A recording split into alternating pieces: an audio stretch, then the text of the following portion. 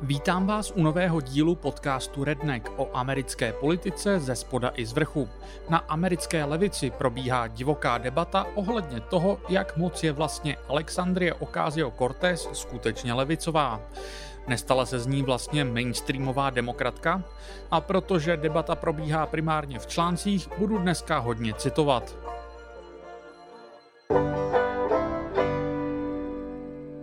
Na sklonku minulé dekády americká levice plesala.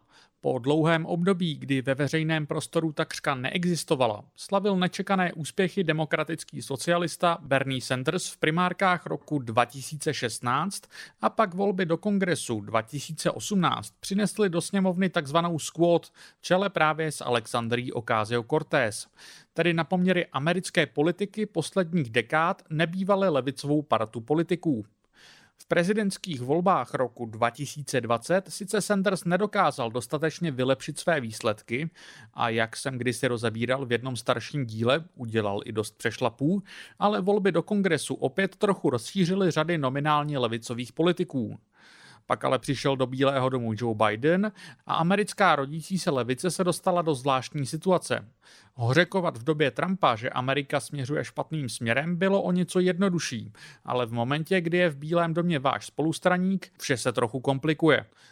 Zmíněné spolustranictví má samozřejmě svoje limity. Ostatně v roce 2020 Alexandria Ocasio-Cortez výslovně řekla: Ach bože, v jiné zemi bychom s Joeem Bidenem ani nebyli ve stejné straně, ale v Americe to tak je. Téma toho, co politici ze squad vlastně dělají v demokratické straně a jestli tam toho mnoho vůbec mohou zmoct, je pak na americké levici jedním z nejpropíranějších témat uplynulých let. Váže se to samozřejmě i k pasti, o které jsem tu už několikrát mluvil, kterou americká levice řeší od nepaměti. Když se přidají k nějaké existující straně a budou se jí takzvaně snažit změnit zevnitř, hrozí, že strana naopak změní je a spolkne je. Nicméně snahy vydat se cestou takzvané třetí strany, ať už založením nové nebo přidáním se k existujícím relativně drobným stranám, jako jsou například američtí zelení nebo Democratic Socialists of America, se sebou přináší svoje úskalí. V čele s tím, že je obtížné, aby se jejich kandidáti vůbec kvalifikovali do voleb. Na té nejmenší lokální úrovni je to ještě relativně představitelné, ale na úrovni například prezidentských voleb je to v tuto chvíli pro podobné organizace reálně spíše symbolickým aktem. Během prezidentování Joea Bidena se tak zleva opakovaně ozývaly hlasy, které upozorňovaly na to, že vnitrostranický tlak zleva na Bidenovu administrativu je relativně bezzubý. Alexander Salmon v časopise American Prospect už v létě 2021 vydal článek s titulkem How Joe Biden Defanged the Left. Tedy doslova přeloženo, jak Joe Biden odstranil tesáky levice. Salmon tu shrnuje, jak po volbách 2020 levicoví politici a hnutí slibovali, že budou Bidena tlačit k levicovějším řešením.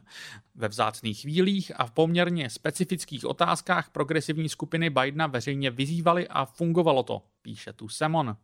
Hlavně ale srovnává přístup administrativy Baracka Obamy a té Bidenové. Připomíná, jak si Obamův šéf štábu, Rahm Emanuel, nebral servítky a aktivně levicové demokraty a aktivisty pranířoval. Nízký vliv progresivistů v Bidenově Bílém domě vypadá mnohem jinak. Zatímco Emanuel by progresivisty umlátil výhruškami, Bidenův šéf štábu, Ron Klain, je ubíjí laskavostí, ještě větším přístupem a osobními rozhovory, píše Salmon. Zdůrazňuje, že levice se tak trochu nechala opít rohlíkem. Bílý dům se s nimi přátelsky baví a levice jej proto příliš nekritizuje. Reálně toho ale moc na Bidenově administrativě nevyhádali. Ve vzduchu visí otázka, jestli by agresivnější přístup, jaký je vidět například u republikánů, nespokojených se svým vedením ve sněmovně, nebyl produktivnější.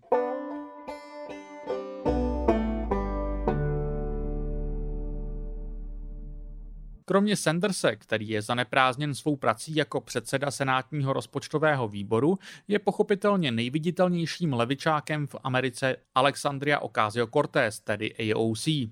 A je tak vcelku logické, že nové kolo debaty o roli levice v rámci demokratické strany a kongresu se rozjela právě na základě jejího výroku. AOC poskytla na začátku července rozhovor podcastu Pod Save America, který moderují bývalí členové administrativy Baracka Obamy v čele s Johnem Favreauem. Nebudu zastírat, že Pod Safe America opravdu nepatří mezi moje oblíbené podcasty. Ke zmíněné výměně došlo, když se moderátoři zeptali AOC, jestli podpoří Joea Bidena v nadcházejících prezidentských volbách. Will you be supporting Joe Biden for re-election? I believe given that field, yes. I think he's done quite well, given the limitations that we have. I do think that there are ebbs and flows, as there are in any presidency. You know, there are areas that I think were quite strong when he came right out of the gate with the American Rescue Plan. And of course, the Inflation Reduction Act was a massive step in terms of our climate agenda. But, you know, there are also areas that I think could have gone better. Omáčku nechám stranou. AOC prostě jednoznačně odpověděla, že ano. To rozjelo celou další vlnu debat o tom, jestli vlastně má levice Bidenovi, který pro ně není ani zdaleka ideálním kandidátem a který pro ně mnoho nedělá, propůjčovat svoje hlasy takto automaticky, snadno a rychle. Oblíbený protiargument je, že kdyby dělali caviky, pomáhali by tím republikánům, potažno singulárnímu zlu v podobě Donalda Trumpa. Nejčastější protiargument proti tomu zní přibližně tak, že pokud ale vždy takhle rychle před centristy typu Bidena skloní hlavu, stávají se pouze nástrojem demokratického centristického establishmentu, kterému pomáhají se krýt před útoky zleva. Přesně na této ose se točila série článků, které AOC a její rozhovor pro Pod Safe Bros vyvolal. Pokusím se tu shrnout nejdůležitější body.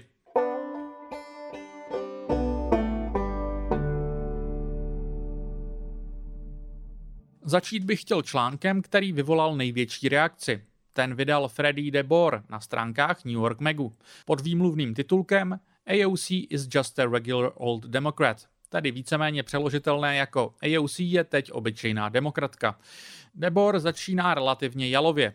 Píše, že AOC nemusela svou podporu pro Bidena artikulovat tak entuziasticky, stačil nějaký formální tweet. Byl to od AOC polibek na rozloučenou radikálům, kteří ji podporovali, volili, přispívali na její kampaň a díky nimž se v americké politice neobyčejně proslavila a stala se předmětem zcela unikátního kultu osobnosti, který se nyní začíná hroutit. Píše DeBoer.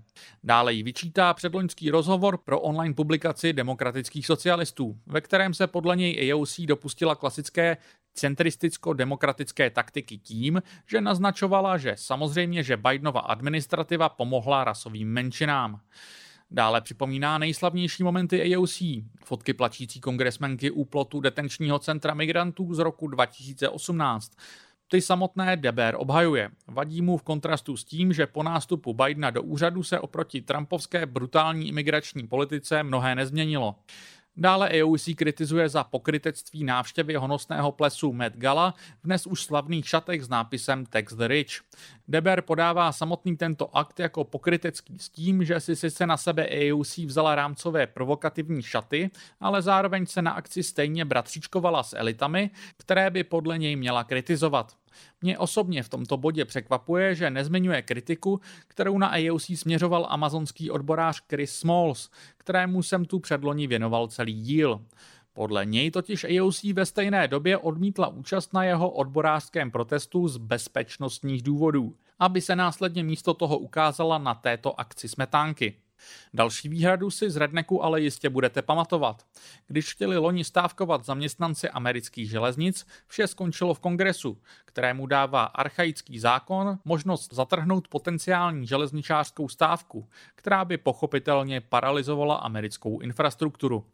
AOC hlasovala pro zákaz téhle stávky. Měla k tomu své důvody, tvrdí, že tak jednala z taktických důvodů po konzultaci s částí odborářů a šla tu o dílčí ústupek ohledně vyjednávání o nemocenské.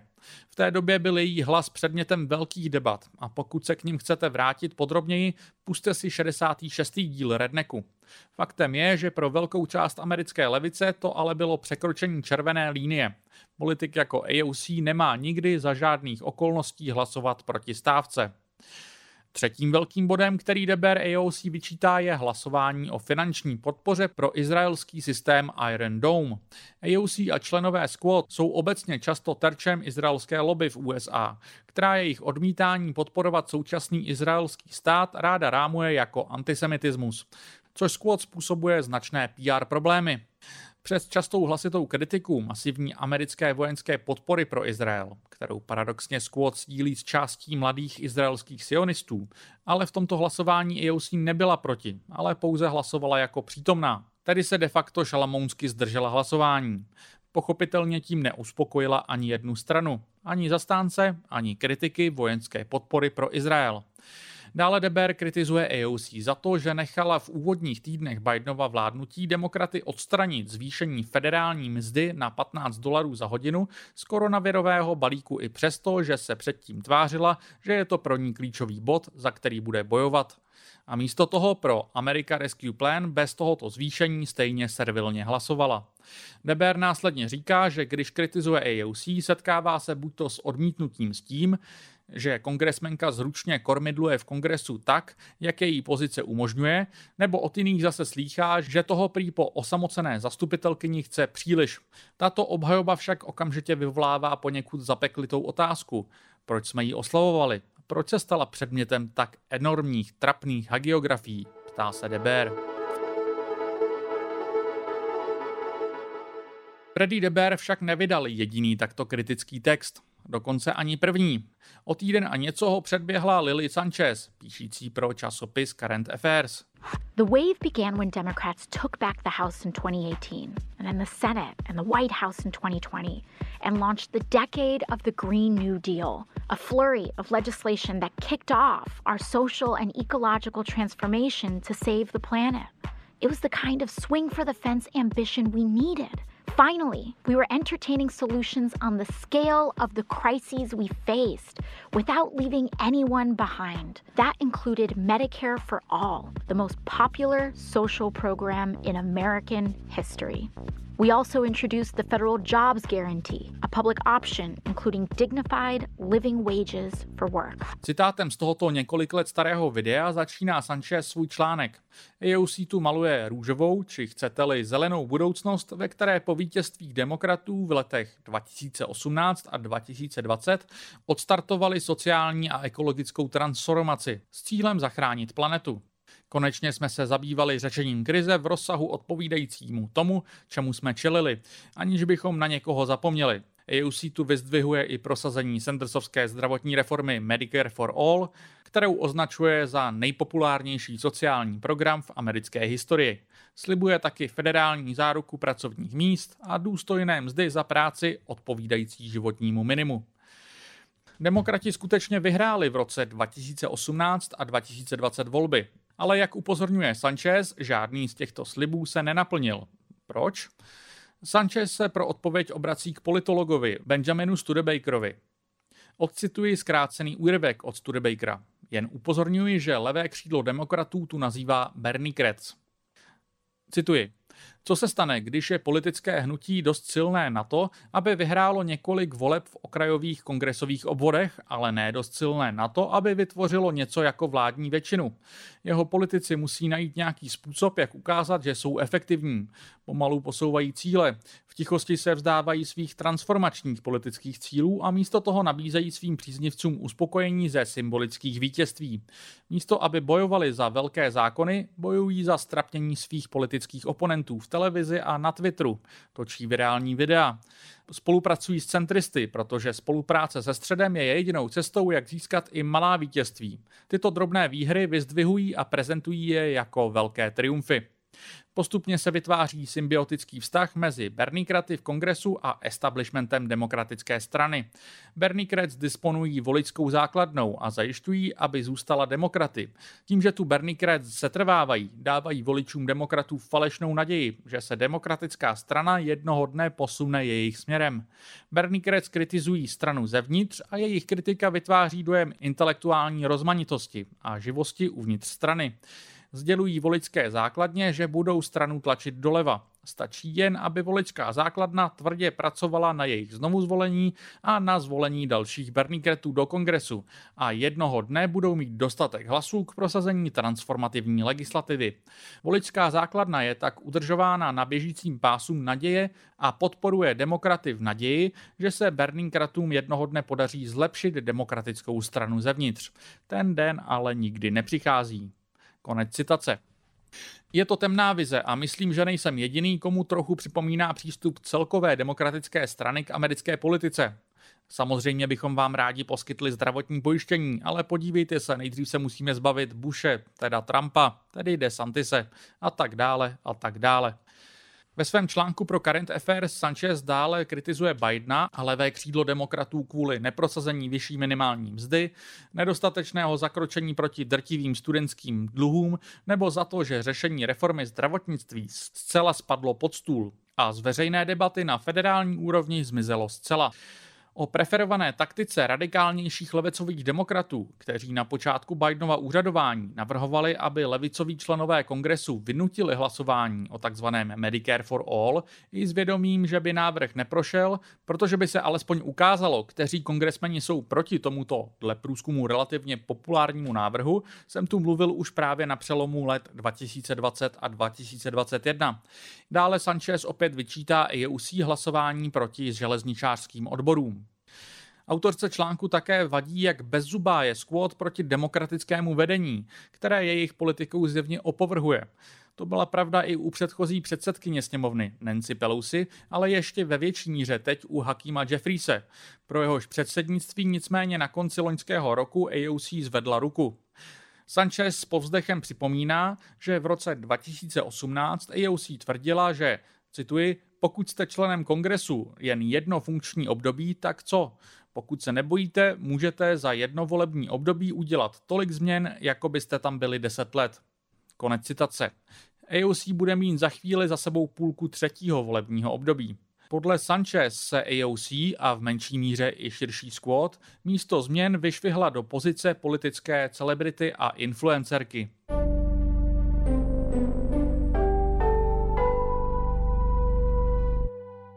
Ne všichni ale s kritikou Freddieho Debera a Lily Sanchez souhlasí. Deberův kolega z New York Magu, Eric Levitz, na jeho kritiku napsal odpověď, ve které svému kolegovi spílá, že nevidí, v čem se demokratická strana posunula. Jako primární argument vytahuje srovnání toho, jak se ke svým krizím postavila Obamova administrativa po hypotéční krizi se svým velmi opasky utahujícím balíkem. Vedle toho staví reakci demokratů na počátku pandemie koronaviru a vypichuje, že dočasný sociální stát, který kongres vystavil tváří tvář strachu z dopadu koronaviru, zapříčinil i takové situace, že na tom Američané dočasně bez práce byli chvílemi díky federální pomoci i o trochu lépe než před děsivou pandemií. V tom bych mu dal za pravdu a postupný posun demokratů v dílčích věcech doleva od dřívějších neoliberálních dogmat je určitě téma hodné prozkoumání. A nástup Bernieho Sanderse, AOC a širší squad k tomu určitě nepomohl. Ale redukovat tento posun na jejich vliv podle mě nelze. Nehledě na to, že v době prosazování prvních koronavirových balíků nepatřili tito zmínění v kongresu k těm nejaktivnějším. Nicméně v dalších kolech koronavirových balíků už byli mezi hlasitějšími. Levitz vychvaluje Bidenovy snahy seškrtat studentské dluhy, o kterých jsem tu mluvil nedávno v díle o nejvyšším soudě.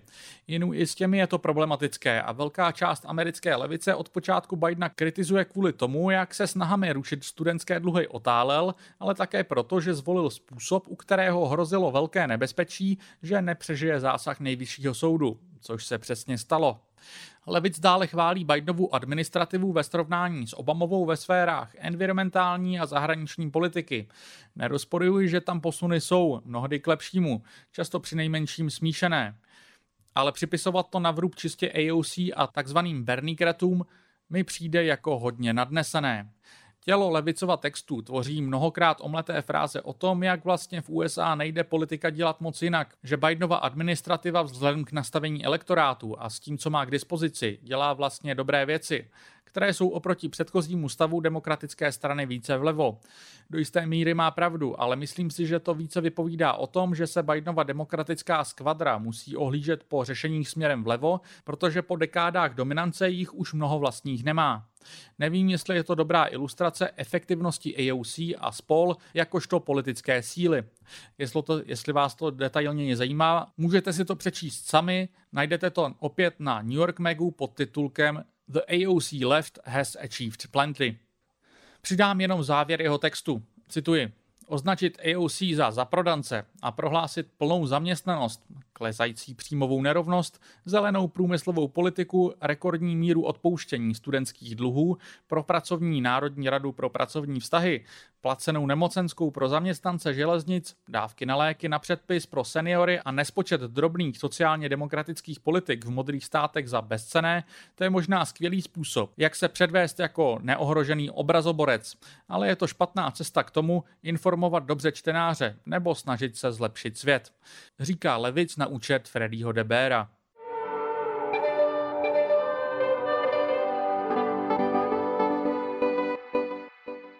Kritika Debera ale nepřicházela jen od středolevých komentátorů, jako je levic. Svou obhajobu AOC vydal i socialistický časopis Jacobin, kde ho sepsal Branko Marcetic. Marcetic tu shrnuje jako největší kritiky ty, které už jsem tu zmiňoval, například právě nedostatečnou podporu pro železničářské odboráře nebo ty v Amazonu. Pak se odkazuje k Deberově kritice. Marcetikova odpověď na Deberovu kritiku The Squad je primárně jednoznačná. Cituji. Byly jejich reakce někdy nedostatečné? Jistě, ale realita úspěchu Squad a významu hnutí je mnohem pozitivnější než jednorozměrný chmurný narrativ, který se rozšířil v některých zákoutích americké levice, píše Marcetic.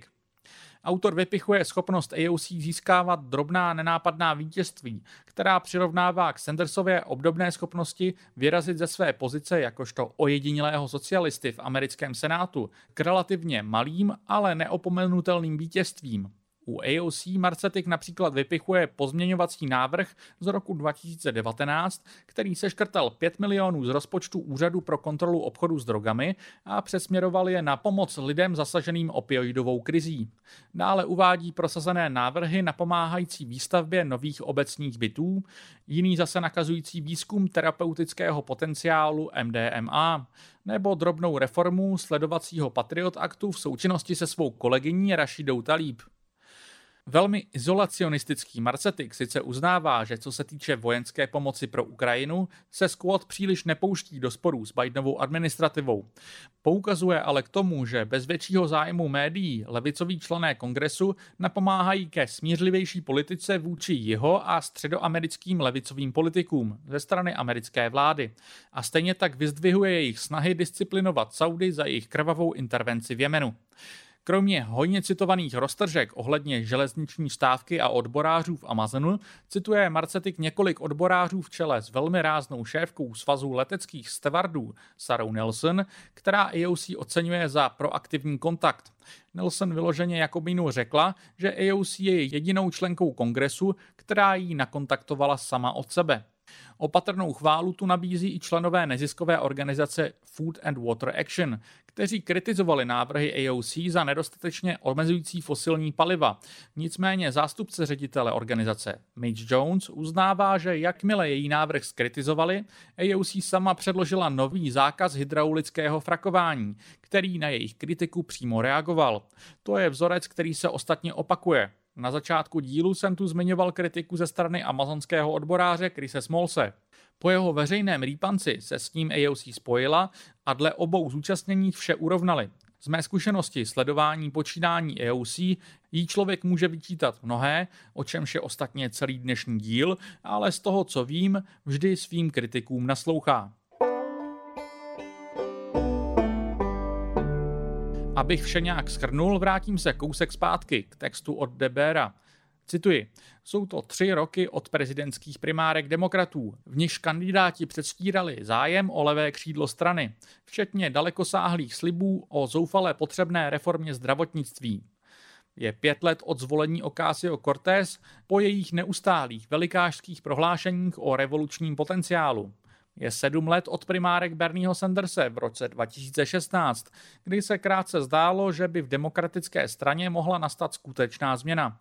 Je 12 let od Occupy Wall Street, které ukázalo organickou poptávku po radikální změně. A je 15 let od finanční krize, která přesvědčila tolik Američanů, že systém je rozbitý a že ho rozbili bohatí.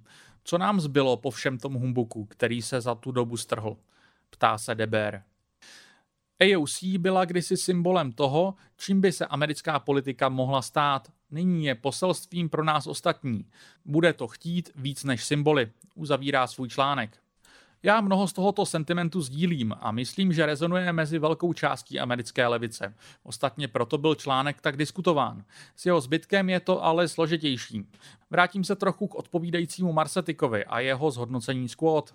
Cituji, k jejich působení v kongresu je možné vznášet řadu spravedlivých, rozumných a potřebných výtek, včetně kritiky klíčových hlasování, při nich stáli na špatné straně, kritiky případů, kdy se nedokázali postavit za odbory a kritiky toho, že nedokázali, jak slíbili, plně využít pák, které měli v rukou díky těsné většině demokratů v minulé sněmovně reprezentantů, píše Marsetik. Pokračuje ale. Levicový pohled na squad a zejména na AOC se postupně odklonil od konstruktivní kritiky a potřebného tlaku ke svévolnému vitriolu, který zveličuje jejich nedostatky a neříká nic o jejich úspěších, ani o jejich užitečnosti pro hnutí aktivistů a pracujících. Někdy máte pocit, že ti nejnespravedlivější kritici vzali svůj hněv a frustraci z konzervativního, korporacemi ovládaného politického systému, v němž musí působit, a jednoduše jej přesměrovali na osobu samotné kongresmenky, dodává Marsetik. Já nejsem žádný fanoušek zacházení s politiky v rukavičkách a myslím si, že dobrý politik si musí přes svody velikářství uvědomovat, že je především nástrojem pro prosazení cílů svých voličů. A pokud toto roli neplní, měl by to od svých voličů slyšet, a to hlasitě. Nicméně rétorika o zradě nebo překřtění na fraud squad, ke kterému se část americké levice uchyluje, mě trošku rozčiluje. Snad i proto, že se soustředí na banální izolované momenty, které kritici AOC, squad a ostatních politiků vykreslují jako černobílý zápas dobra se zlem, jak ze špatného komiksového filmu, a podle mě naprosto ignorují, jak komplikovaně funguje politika a společenská změna v takovém kolosu, jako je Federace Spojených států amerických. V tuhle chvíli je tu podle mě jediný komentátor, který tyto nuance umí podchytit, je jim Ositan Vanevu, dříve píšící pro New Republic. V posledním roce se stáhl do svého newsletteru a píše knihu o demokracii, na kterou se těším jako na málo kterou z chystaných knih. A proto dnešní díl uzavřu právě citátem z jeho nedávného newsletteru. Vanevu dlouhodobě prosazuje myšlenku, že americká levice by se měla trochu méně soustředit na federální kongres a Washington a budovat lokální hnutí v jednotlivých státech a na nich pak stavět svou moc na federální úrovni. Ve zmíněném newsletteru mimo jiné upozorňuje, že v amerických sněmech je v současnosti více socialistů než za bůh ví kolik dekád. A co se týče federálního kongresu, je jich tam nejvíc, co jich tam bylo po celou historii Spojených států. Já sám bedlivě sleduji americkou politiku více než 15 let a kdykoliv jsem ze stavu americké levice v depresi, vzpomenu si, jak vypadala před dekádou a půl. Odpověď je, že nijak. Než se vrhnu na slibovaný citát, řeknu jen poznámku pro snadnější pochopení. Demokratický kongresmen Dingell, kterého tu Vanevu zmiňuje, je michiganský zastupitel, který sloužil v dolní komoře celých 60 let, od roku 1955 do roku 2015 a byl jednou z nejdůležitějších osob, která měla na svědomí deregulaci držení zbraní v USA. Teď už k citátu. Málo kdy vidím, že by lidé na levici mluvili takto sofistikovaně a detailně o tom, co udělali nebo by mohli udělat osobnosti jako Sanders, AOC a další. Přemýšlíme v intencích velkých a často bezvýznamných gest. Toužíme po chvílích konfrontace, kdy se všichni dozvědí, jak si kdo stojí v otázce Medicare for All nebo klimatické politiky či čehokoliv dalšího, jako kdybychom to už dávno nevěděli. A většinou z toho nevyplývá nic moc jiného, než několik často od počátku k zániku odsouzených primárkových kampaní. Disciplína a pečlivé věnování pozornosti pomalým, sucharským a nudným částem politiky posloužily v minulosti americké pravici neobyčejně dobře. Zeptejte se NRA nebo právníků, kteří posledních několik desetiletí strávili prací na zrušení Roe versus Wade. Výsledky demokrata Dingla a celkové konzervativní politické infrastruktury ukazují, a to způsobem, který by měl lidi na levici uklidňovat, že budování moci tímto způsobem skutečně znamená budování ideologického hnutí mimo konkrétní stranu a nad ní, kolem ní. Ale k tomu bude zapotřebí více než jen protestní hlasy a pózování.